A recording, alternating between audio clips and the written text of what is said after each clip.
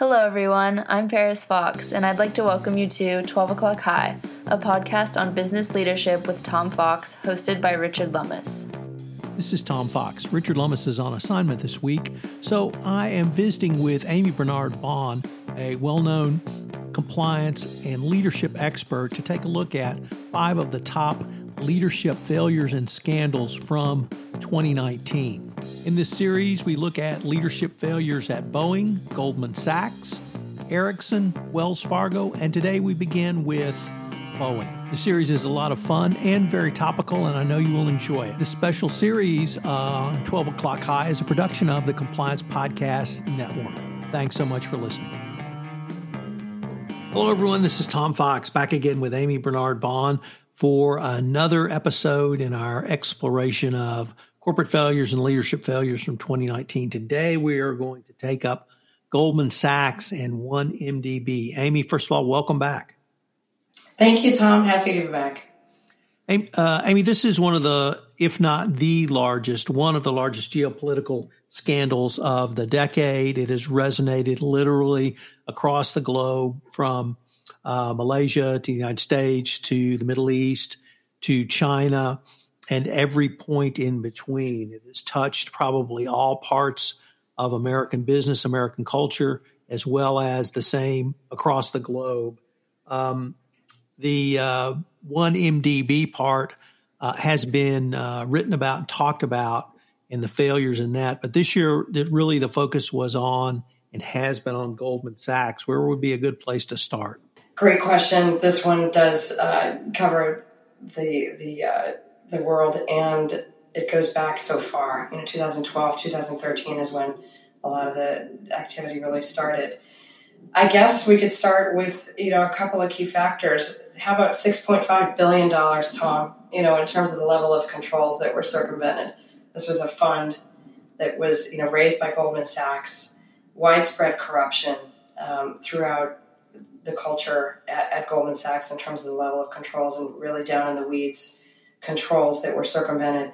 And I think what is exceptional about this as well, just from an ethics standpoint, is this involved an entire country's wealth. Malaysia was on the line here, and it's a country that struggled to have a modern economy and to do well. And so that is astounding to me, that people would take advantage of that. It's very, very morally corrupt.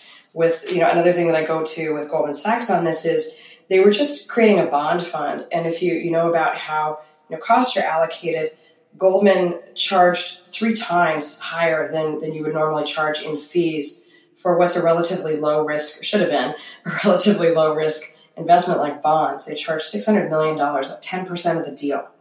And so right up front, I know Goldman Sachs has tried to characterize this as kind of a rogue situation where they just allowed too much autonomy to one of their business units, in Southeast Asia, and the chairman there has certainly taken the fall there.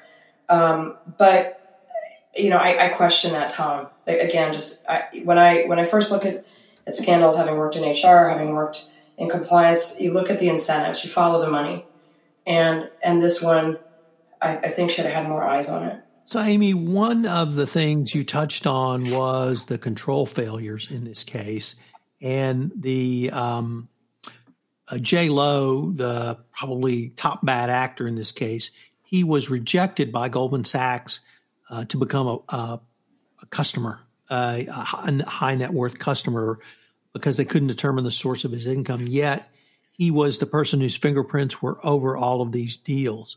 As part of their internal due diligence on these 3 bond offerings, Tim Leisner, the Goldman relationship partner in charge of this, was specifically asked if Lowe was involved, and he lied to his partners. So now I set that up to ask you from your HR hat, how can you deal with how can you manage the risk of an employee, of a managing director, of a partner who not will circumvent controls, but will actually lie to the groups that are responsible for being the gatekeepers of the controls, so that he can do a business deal? How do you have to do that in a due diligence screening? Do you have to do that through a second set of eyes with oversight? How do you deal with that type of personality? You have to have multiple levels of control, Tom. You just, when in a situation like this, you can't just take people at their word. I think the fact that they asked is interesting because that means they were curious about it. So why didn't they follow up? I'll tell you my favorite quote from, I had a fraud unit reporting to me at one point when I was a compliance officer, and my guy was a former cop, and he would say, trust but verify. Trust but verify. He said, sure, try to take people at their word, but you don't stop there. So it's always good to channel your inner Ronnie Reagan. And as a fellow Californian, I'm sure that resonates in California as well. We do have a leadership change at Goldman Sachs, and David Solomon has come on board. And do you see, I guess, what would be his role in trying to get the company through the regulatory / legal part, but then really move towards changing the culture? Yeah, it's interesting. They just announced a major business reorg, and they just exited Uber. So I know David is looking at all aspects of the business top down, which is promising.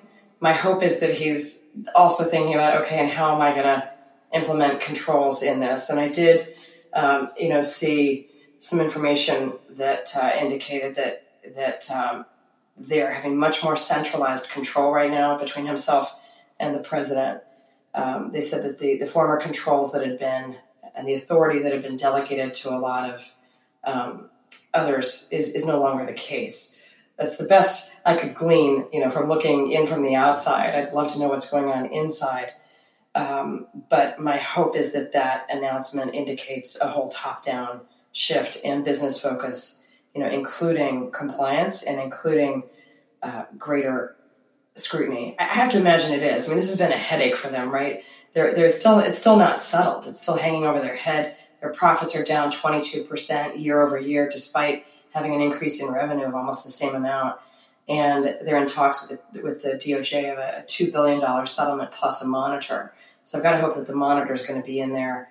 I remember one time you had mentioned 4 levels of review, that could be put in place for compliance on their deals. And that there were some, there's a lot of software that you can implement too to check on due diligence and things like that for some of this. So my hope is that it will change. I know Leisner, when he left in 2016, said that his decision to hide information from compliance was, quote, very much in line with company culture. So he was certainly throwing the whole culture under the bus. Solomon, I'm sure, would disagree. But they've got to do something. And then they're still charged in Malaysia. They've got 17 current and former employees of Goldman Sachs, several pretty high profile. One guy is the current president of Alibaba, and then several people in their London office. And Malaysia is still seeking $7.5 billion from them. So they've still got that hanging over their heads. And this guy J-Lo is still a fugitive. They think he's hiding out in China, but he's issuing, statements claiming poor me. So that's kind of interesting to see as well. So, yeah, my hope is that he turns it around. That's for sure. You mentioned one thing that we have not seen directly in the other scandals that we've discussed, which is the loss of shareholder value or loss of value to the firm. Mm-hmm. That I think you mentioned a 21% drop in value. I'm not quite sure how many billions that is, but it's multiple billions.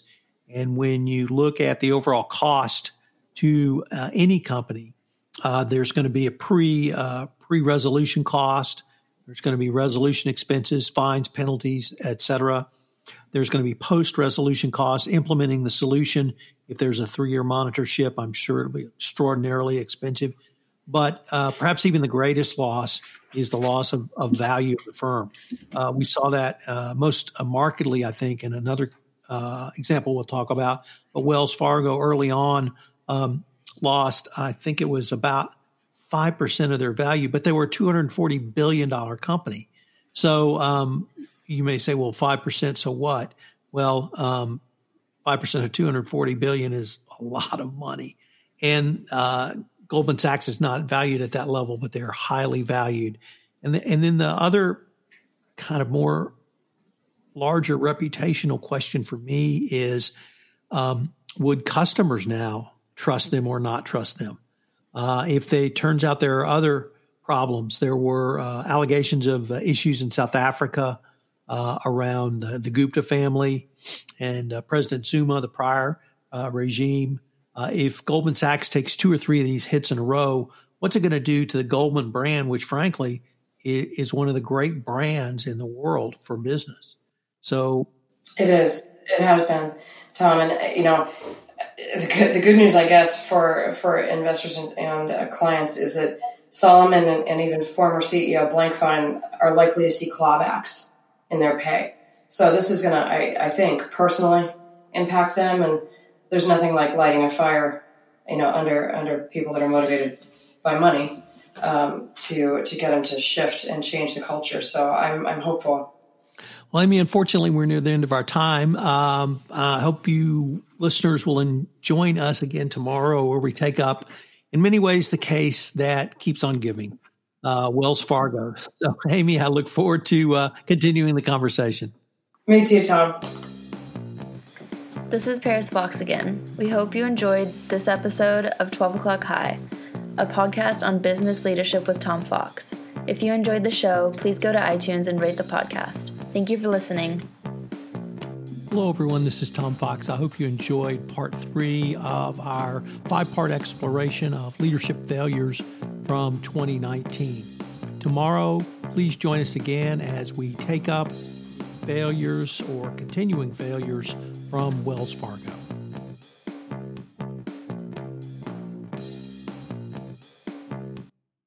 This podcast is a part of the C-Suite Radio Network. For more top business podcasts, visit c-suiteradio.com.